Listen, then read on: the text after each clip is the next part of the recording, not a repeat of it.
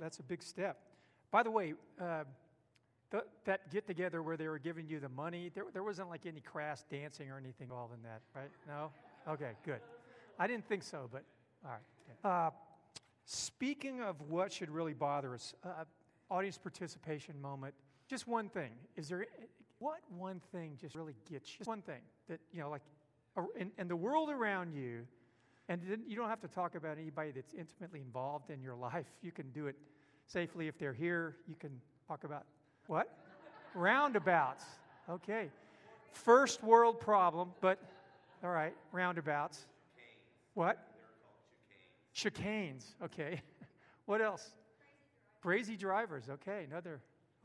Complaining. Oh, thank you. Okay, this is not going the direction I want it to go. Prophetic corrections happening already. Who else? Political fanatics. Okay. All right. Only half the crowd agreed with you. And a quarter of them don't agree with the other quarter. So, who else? A couple more. Things that bother you. Entitlement. Know-it-alls. Opinionated people. Okay. Gossip. Ooh, that's good. There's probably a lot of things that bother us. I don't know if you know that most people, at some point in your life, this light goes on, and you realize that what bothers you often says something about you more than it says about what is bothering you. Anybody had that realization? And it's kind of a sobering moment. Let me tell you this story. And I'm not changing the names. I'm not going to tell you who it is. It's nobody here. It's not me either. When I tell these stories and I try to take myself out of them, everybody knows that's you. That sounds like one of John's dumb things. So, guy's standing in line, Southwest Airlines, waiting to get in. If you've ever flown Southwest, they have the little A, B, C, right? And he's an A person.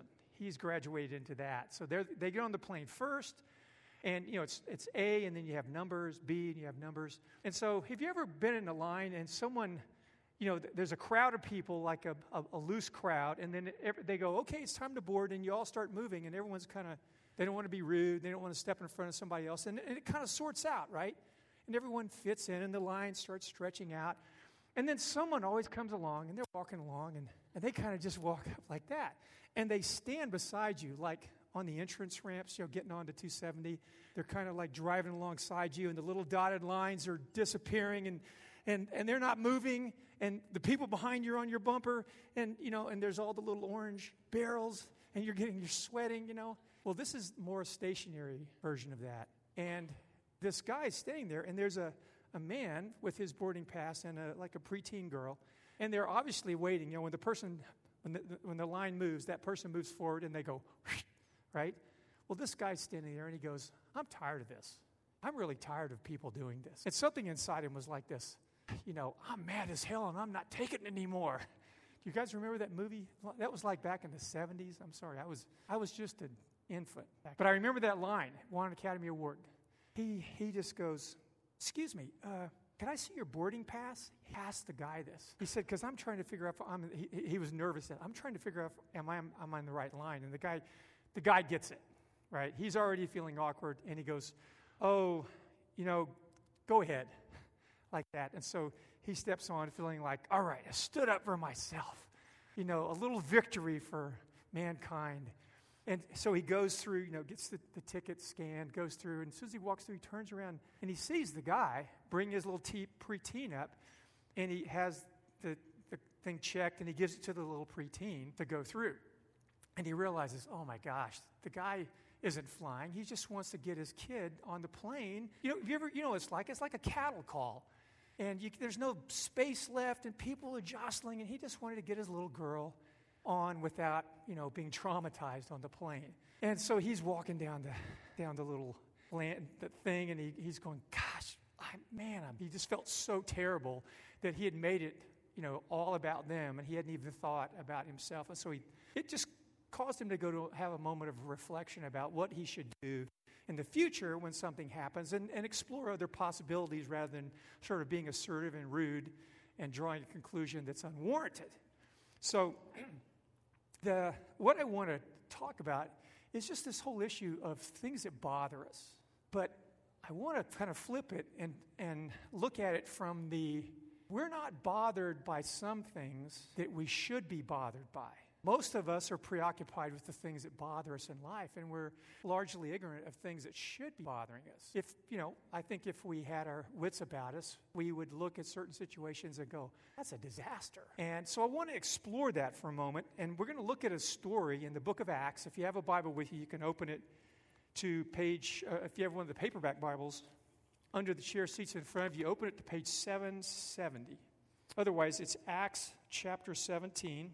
And the story begins with a man named Paul, who was a leader in the early church, and he goes to a city in Greece called Athens. And at that time, Athens wasn't the military power of the world anymore, but it was still pretty much the philosophical, cultural capital of the world, because Rome had conquered everything. But the people in Greece had been very influential in terms of the world at that time and throughout history. And Athens was just this amazing place. Beautiful buildings. It was one of those places you sightsee still. People, that's their main business in Athens, is sightseeing, is tourism. And so Paul is not a tourist there. He's just kind of passing through town. Part of a missionary team dropped him off there, and he's waiting for another missionary team to come through, and they're going to go on. And so we're going to pick up the story in verse 16. It says, while Paul was waiting for them in Athens, he was greatly distressed to see that the city was full of idols. So he reasoned in the synagogue with the Jews and the God-fearing Greeks, as well as those in the marketplace, day by day with those who happened to be there. A group of Epicurean and Stoic philosophers began to dispute with him. Some of them said, "What is this babbler trying to say?" Others remarked, "He seems to be advocating foreign gods." They said this because Paul was preaching the good news about Jesus and the resurrection. Then they took him and brought him to a meeting of the Areopagus, where they said to him, "May we know what this new teaching is that you're presenting? You're bringing some strange ideas to our ears, and we want to know what they mean." And all the Athenians, this is an editorial from Luke, all the Athenians and the foreigners who lived there spent their time doing nothing but talking about and listening to the latest ideas. So in other words, that was a part of the sort of the ethos of the city, is like, what's the newest idea that we can talk about? Paul, in verse 22, Paul then stood up in the meeting of the Areopagus. Now, the Areopagus was sort of like where the intelligentsia gathered, and they would debate new ideas and, defend theories and philosophies. And they also had, political meetings there. But it was a very famous place. And so this Jew, Paul, gets invited to give an address to all the elite of the city. So he says, Men of Athens, I see that in every way you're very religious. For as I walked around and looked carefully at your objects of worship, I found an altar with this inscription, to an unknown God. Now, I'll stop there for a second. A number of historians, ancient historians, have corroborated that this actually exists. I don't know if it still exists today, but there's a number of writers who said, in fact, that there was more than one of these.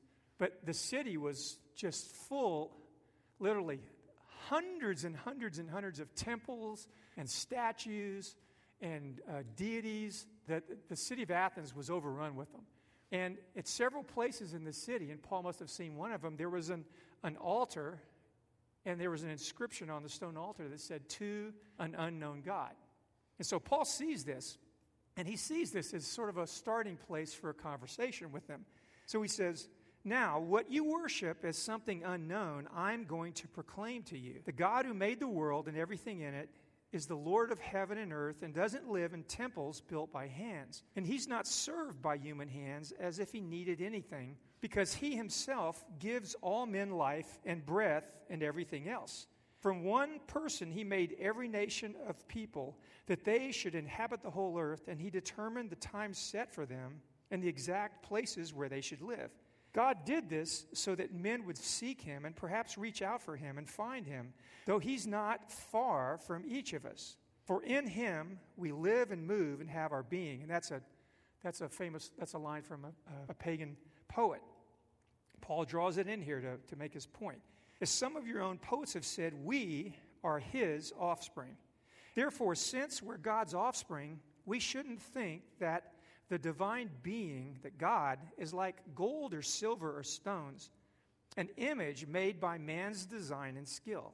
In the past, God overlooked such ignorance, but now he commands all people everywhere to repent. For he has set a day when he will judge the world with justice by the man he is appointed. He has given proof of this to all men by raising him from the dead. When they heard about the resurrection of the dead, some of them sneered, but others said, "We want to hear you again on this subject." And at that, Paul left the council. A few men became followers of Paul and believed. Among them was Dionysius, a member of the Areopagus, and a woman named Damaris, and a number of others. Now, I want to just give you four to kind of track through this. I want to talk about what distressed Paul, why it distressed him. Let me start with those 2 points. What distressed Paul and why it distressed him. It says in the first line there, Paul was waiting for them in Athens, and he was greatly distressed to see that the city was full of idols. And this word, distress there, it's an interesting word. It doesn't just mean anger. And it can mean to have a fit, to just lose it. But it has a range of meaning. And think of it this way. It's like bringing together anger and compassion. And it was a familiar word to Jewish people, because in the Old Testament, this was a word that over and over was used to describe how God felt when his people fell into idolatry. And it wasn't just like, I'm ticked off. It was, he was angry because his heart was broken out of how they treated him, but also what idolatry does to people who engage in it is the thing that breaks God's heart the most. So, idolatry is substituting something that God made for God to meet the core needs of our life. That's what idolatry is ultimately. It's where you take something that God made and you substitute it for God, and you use it to meet the needs in your life that only God ultimately can meet. And, as we've said before, to nuance it, people, work, there's many good things that God's made. And those things in God's will are resources for us, but they're not the source. That God himself is the source. And those resources will run out. And if you lean on anything ultimately that you can lose, then you've leaned on the wrong thing. And there isn't anything that most of us, or that all of us, treat as an idol, that at some point we've learned we'll lose that thing. And then it jeopardizes us to an extreme degree when we do that. So everybody, this is one of the points that people who are, theists and non-theists have said, is that everybody worships something.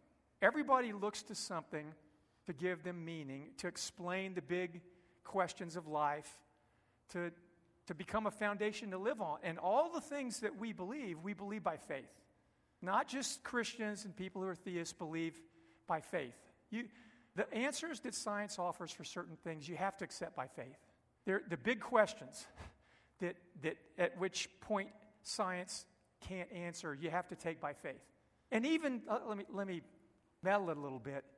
People who really have an out-of-balance, inappropriate view of science, and this is what idolatry does, are blinded to the fact that a lot of scientists are really disillusioned with things like the peer review process.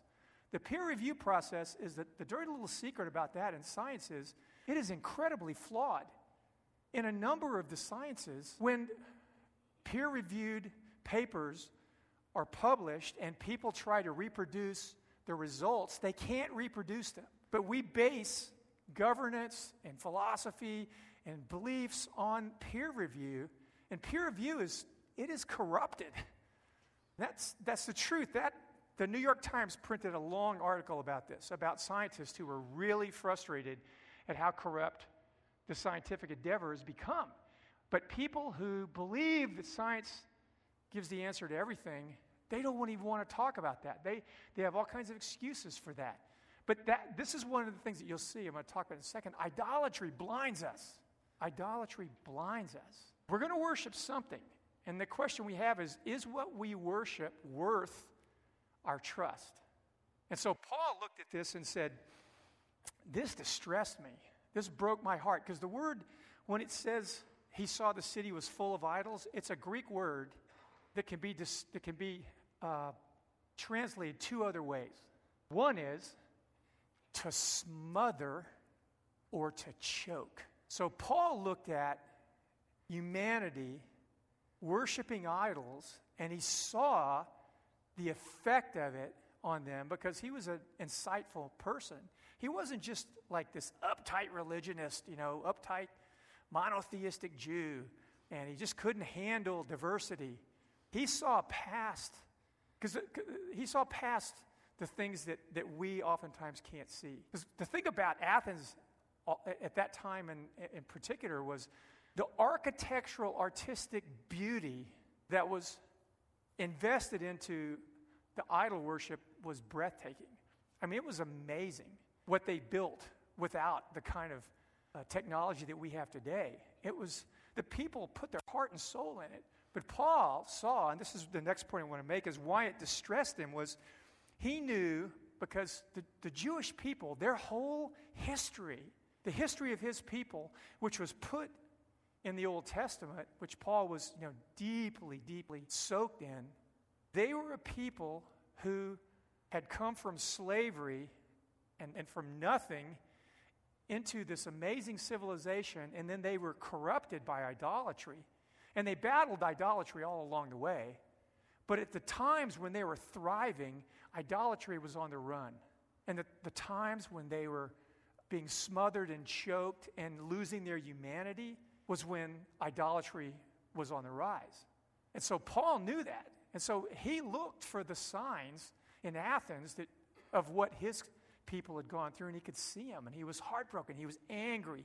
He cared about the people. He just wasn't one of these reactionaries that just looked at things in a shallow way. He looked past it. Because here's what Paul knew from the Jewish people's experience. Idolatry blinds us. When you might have read in there, Paul said, God doesn't made in temples. He doesn't dwell in temples made with human hands, and he doesn't look like these little idols that you make. And in Isaiah 44, there's this long reflection from Isaiah speaking for God, saying to the people, do you realize that when you cut down a tree to fashion an idol, you spend all this time making it into a deity, and then you take the leftover wood and you cook your food on it?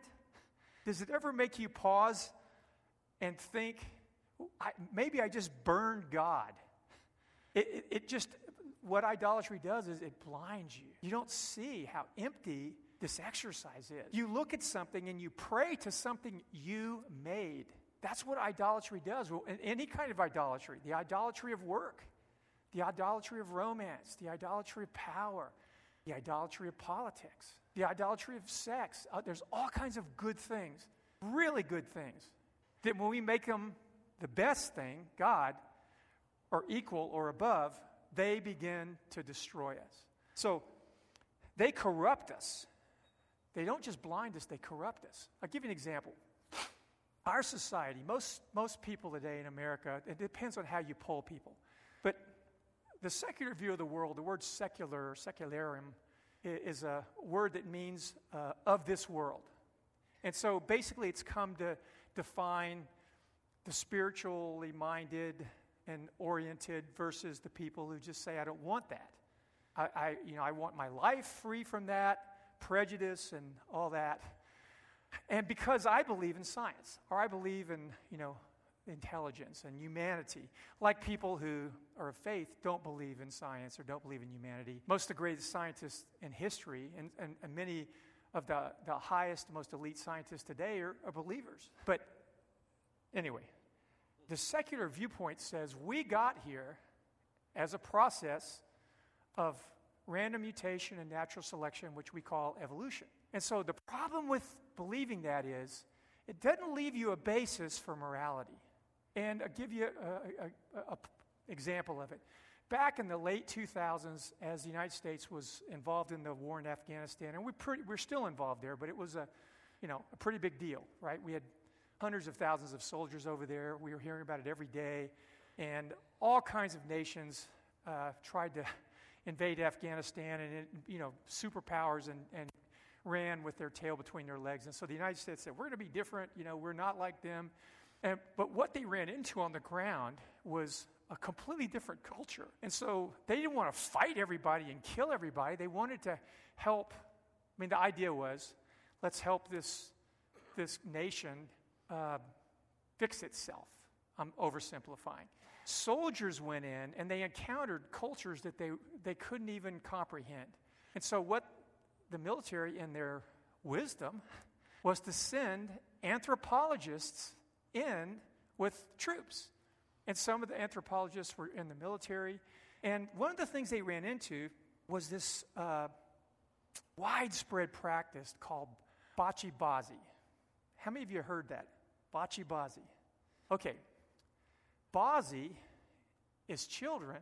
Bachi is affection for. It's pederasty. And it was just a widespread practice for men, particularly men of rank, to buy boys as their sex toys. And the military ran into this everywhere. They would go into police stations and be working with the police station, and they would see, offices with boys in them. And they go, is that kid in trouble? After a while, they start asking, you start seeing these kids, this is weird. There's something about this. And they start asking questions, and they go, oh, that's his bachi boy.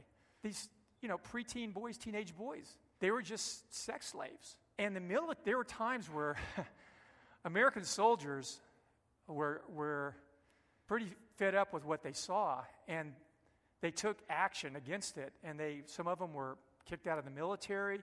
And what the anthropologists said to them in their infinite wisdom was, our culture should not think that we have the moral high ground and that we can tell their culture what's right or wrong. We're already there fighting a war against them. I don't know what that says about our moral superiority, but we don't have the right to tell them that's wrong. Now, this was in the New York Times. This was a big discussion, and you can look it up.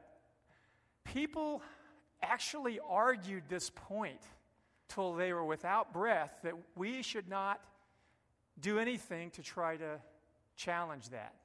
And that actually we were immoral if we did that, because we were acting like we were morally superior. This is how the idea that we can, the idolatry of our own intellect can become something that corrupts us. And there are serious people. Now, if you bring it down to like day-to-day level, what it says is, we're here by accident. Our life is meaningless. We're a product of natural selection and random mutations that there's no purpose to. And so there's no morality. There's no God behind it. Evolution can explain moral feelings, but not moral obligation. Do you understand the difference? Evolutionary biology has spent a lot of time talking about this. We can explain why you have feelings of moral feelings, caring for the poor. But there's no obligation in those, because there's no basis. Secular people have argued this and said, listen, there are people from Oxford and Cambridge who've said, we've got to stop using this language of moral obligation, because we're hypocritical, or we're, what's another word they use? Can't think of it. We're incoherent, because if there's not a God, there's no obligation. And Christians have said that forever, right? So it undercuts. It's so funny. You go to a place like New York City, and I have family that live there, and New York City runs on the idea of, we shouldn't do this. We should do that. It is the epicenter of morality. But it's also the epicenter of secularism in our country, one of them. And it's just a contradiction. But idolatry blinds us to that. We don't see. And people say, I've had people say this to me. They go, when I'm explaining, Christian perspective, they go, let's say about a particular topic, well, you don't have the right to tell me what I can believe or not believe. And I've had this conversation a couple times. I go, so you're telling me I don't have the right to tell you what you can't believe or what you should do or shouldn't do. But you're telling me that. What gives you the right to do that? Because see, people don't realize they smuggle in, the secular world smuggles in from God all this feeling. Well, what Paul was saying to these people was, you have these moral intuitions and these spiritual intuitions that don't match these gods that you're serving. They aren't worthy of that. They can't sustain that. And the world around us is in the same boat. Paul is doing what we're supposed to be doing. The kind of conversations and dialogue we're supposed to have with folks is to start with their premises and show them the way you think is good up to a point, but it's inconsistent with this life you want to see us live out. You need to wrestle with that. Sometimes people haven't done that because this is what idolatry does. It blinds us. Okay, so Paul, the power of the gospel, not to jump too far ahead, the power of the gospel is it has the ability to open the eyes of people to see these inconsistencies. But it can't just be moral reasoning. You understand? Moral reasoning, abstract reasoning apart from God doesn't open anyone's eyes. It has no power to do that. Because a lot of people really, they want to see good things happen in their heart. So there's secular people who seriously sacrifice for certain goods that Christians aren't even willing to sacrifice for. The gospel is the only thing that can open their eyes to see where they're really at. So Paul realizes that. He also knows this, that when we're into idolatry, here's four things it does. It enslaves us. So it blinds us, it corrupts us, it enslaves us, and it'll enslave us to guilt. Because when we don't achieve what we desire, what we hope, what we worship will give us, we feel guilty. And one of the things that people constantly struggle with in our culture is guilt. Not moral guilt, guilt that they're not getting there's something wrong with them, they can't achieve their goals. Because they think, I will be worth something if I get this kind of a job and I live in this kind of a place and I marry this kind of a person and I have these letters behind my name, these accomplishments, I'm part of these professional organizations. And when they fail to do that, they carry this terrible guilt around. That's crushing. Second, fear, because if what we worship is threatened, we become afraid. We also get enslaved to anger, because when what we worship is blocked, we get angry that we can't have it, and even resentful at anyone that challenges us from pursuing that end. Last, we get driven. We get enslaved to drivenness, that we at points realize, why am I so driven? But it's like we can't stop doing it, because when you begin to have an idol, it will drive you. And Jesus says he's the good shepherd, and what Jesus does is he invites us. He calls us to follow him. When you're cattle, you get driven. Sheep are led and invited. That's where the kingdom of God is supposed to feel so different than religion, because religion, you're just getting driven. So the last thing is we get enslaved because when you choose an idol, if you choose any number of idols besides God, and let me just say, we all do. Everyone that's in this room, we all wrestle with this. We enthrone us, and we domesticate God. We tame him. We make God someone who serves our ends. And there couldn't, if you think about that, there could hardly be anything worse that we could do than that. Really. That's worse than bocce bazi. And, we could argue that point, but trust me, you don't get there until you do that. The first two commandments are about idolatry. And all the rest of the commandments, you break them if you break the first two. You will never break stealing unless you have an idol. And so many times in the church, we're just trying to change behavior. I just want people to be good. The gospel's not trying to make people good. It is, but not as the ultimate goal. It's trying to make people gods, his. Because when we do that, goodness comes just natural. It comes because we're connected to the vine, and we bear fruit, and we're not doing it on our own. And so, when you make politics an idol, which is really easy to do in our culture, there's a reason why we do that. And we make politics an idol, it could be because we want security. And when we make politics an idol, we're willing, like I see it every day on Facebook. People are worried about Russian collusion and the Russian hierarchy dividing our country. So in the name of not dividing our country, we will do all these things that divide our country. That's the blindness that comes from making politics an idol because we think politics will make us secure. They won't. They never have. Because the problem is not political. The problem is sin. And all government can do is restrain sin in some way. Do you understand that? It cannot make people good. And so we fight with each other like if we could just get the levers of government, everybody will be good and everything will be better. I don't mean that's not a noble idea, but it can't. We have to find a way to do this. And it doesn't mean we can't speak straight talk to one another.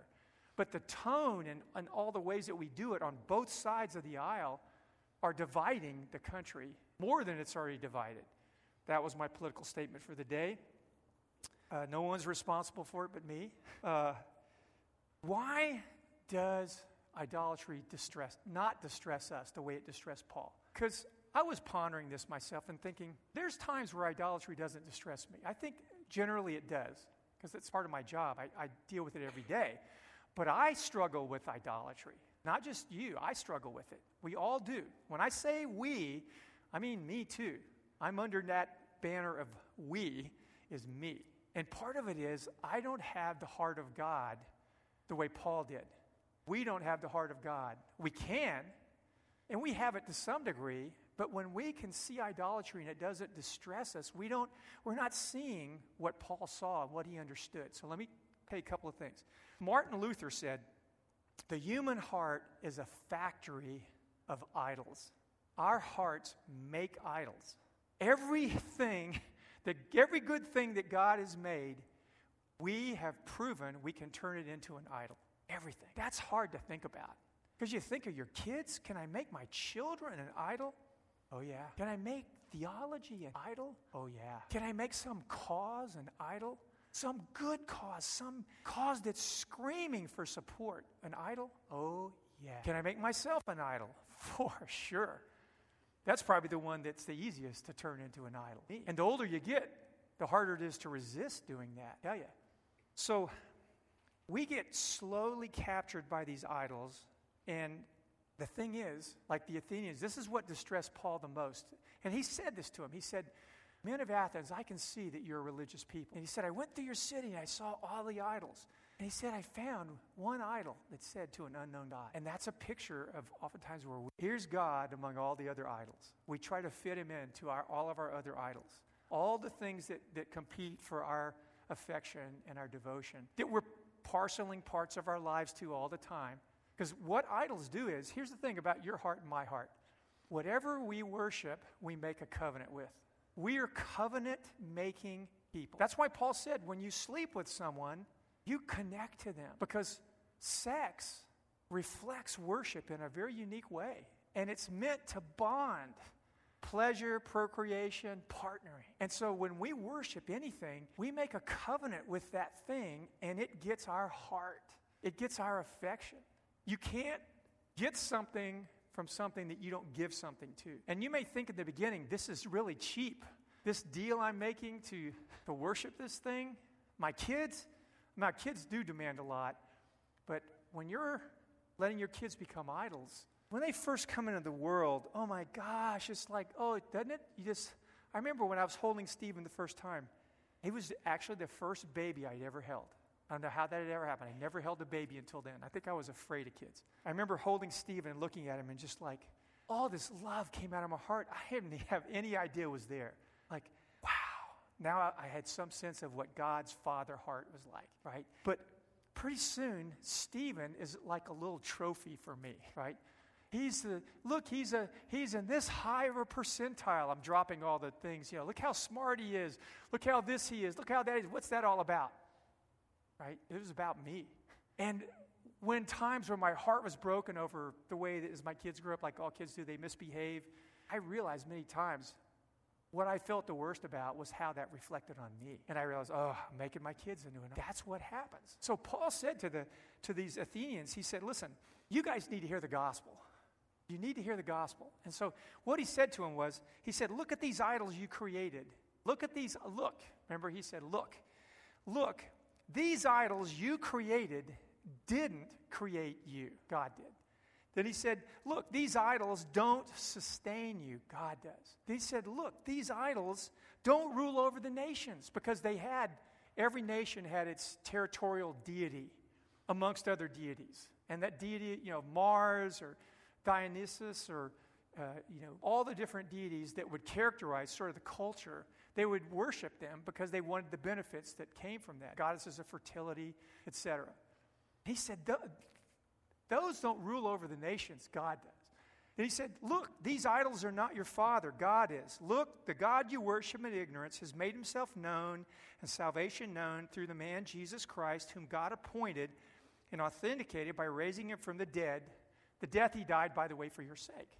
Paul's sermons were like summaries, like what's written down there would be summaries. But resurrection doesn't mean anything unless you know someone's raised from the dead. And what was that death about? It was about his substitutionary giving his life for us. And so they were like, the resurrection, I don't know about this. When people today tell you that the Christian resurrection story is just one of many resurrection stories that everybody believed in the Old Testament, not these people. That's just a line that people say to try to diminish the gospel. It's not true. There were rising from the dead stories of gods in the ancient world, but they're nothing like this. Nothing like it. When you start comparing them carefully, and scholars who aren't even Christians have done that and said, we got to stop using this. It's not true.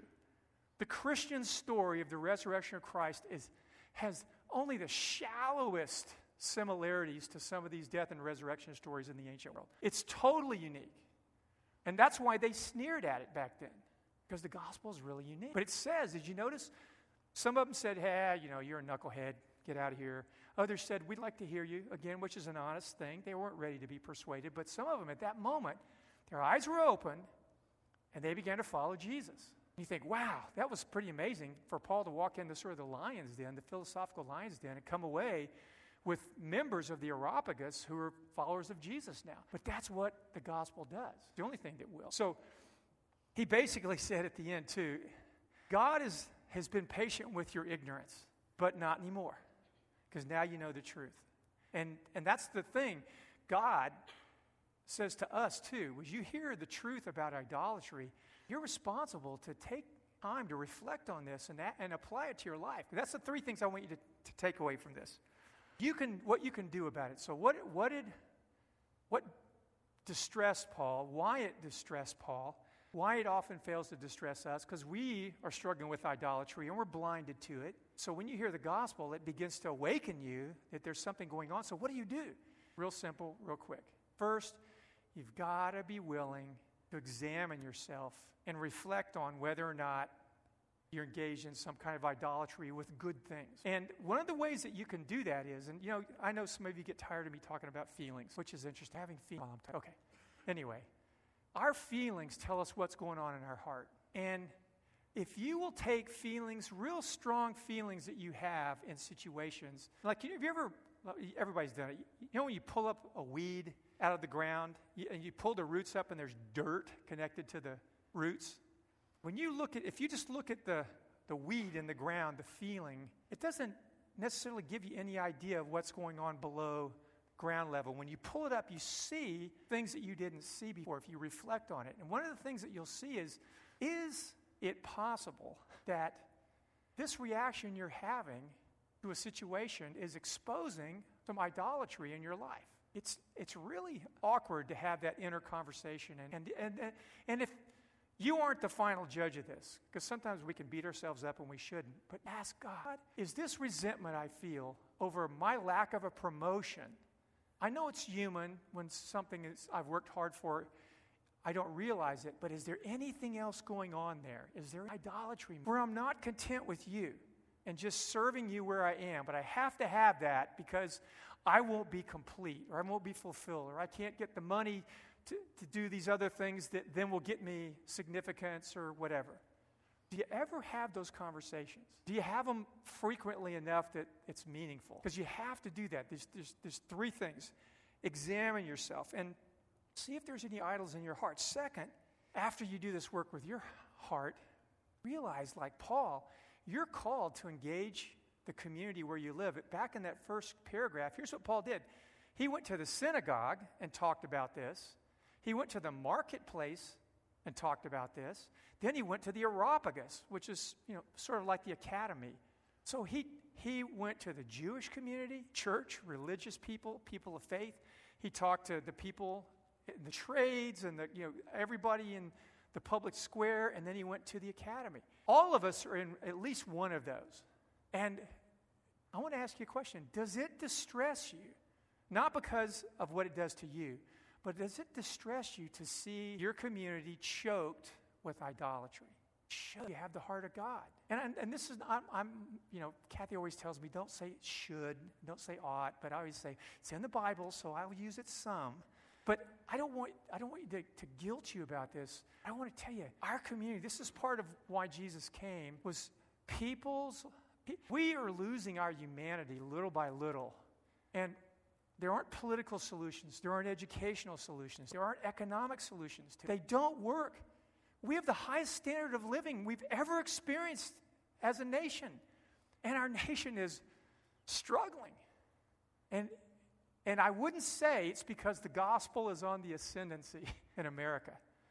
I just want to encourage you to dust off the gospel and begin to engage the people in these situations that you're in with this message. And last of all, and this may surprise you, if you want to really lay a 1-2 punch on idolatry, enjoy God and enjoy all the good gifts God made. Enjoy your hobbies, enjoy your families, enjoy good food, enjoy your friends, enjoy movies, enjoy nature, enjoy travel, enjoy politics, enjoy everything deeply. It brings glory to God when we enjoy everything He made. And if we enjoy Him first, we will more fully enjoy what He's made. I've already pressed into the don't be idolaters. But so many Christians have this impoverished view of life in the world, like, God, I kind of should feel guilty that I enjoy sex. I said that. You should never feel guilty that you enjoy sex. Sex is a gift from God. It's a good thing. There is a female body part that, as far as scientists have discovered, its only purpose is pleasure. And only women have it. I go, God, what is that about? Only women get that? That's right. Its only purpose is pleasure. Pretty wild idea. You heard that in church. You shouldn't feel guilty about that. You shouldn't feel guilty about food. Kathy told me years ago, she was so glad that when we finally got cable and she turned me on to the Food Network because I found my inner cook, because I love to cook. I don't think I'm a very good cook, but I like to cook. It's just, this is so much fun. And our kitchen is ruined every time I do it. It took me a day and a half I made something for Marilyn King, and it took me a day to clean up the kitchen after making a pot roast, right? A pot roast! But I enjoyed it. It was so good browning it and smelling it, and I did take a couple of bites out of it before I gave it to Marilyn. But there was so much joy. Do you have anything in your life that you enjoy like that? Sean playing the guitar? What is it? Enjoy it. Do you like studying, teaching, something artistic, some weird little thing? You're studying, you get the great joy out of studying the legs on a butterfly? Okay. There's something there. It's God-given. So that's what I want you to walk away with. Examine your hearts, engage our community, the world around you, and enjoy the world that God made without making it God. Amen? Why don't you stand up and let's pray. Father, we're so grateful to see these kinds of stories that inform our lives and make sense of things, help put pieces together that a lot of times we can't put together ourselves. I pray that your Spirit would remind us of your goodness and how great you are, that we could enjoy you and every good thing you've made and that we could be quick to recognize when we're making something good you've made God substituted. And we would be negligent if we didn't admit that we do that. We've probably done it this morning, some of us. But we ask you to forgive us. Ask for the good news about Jesus through the power of the Holy Spirit to illuminate our minds, that we could begin to see what we can't see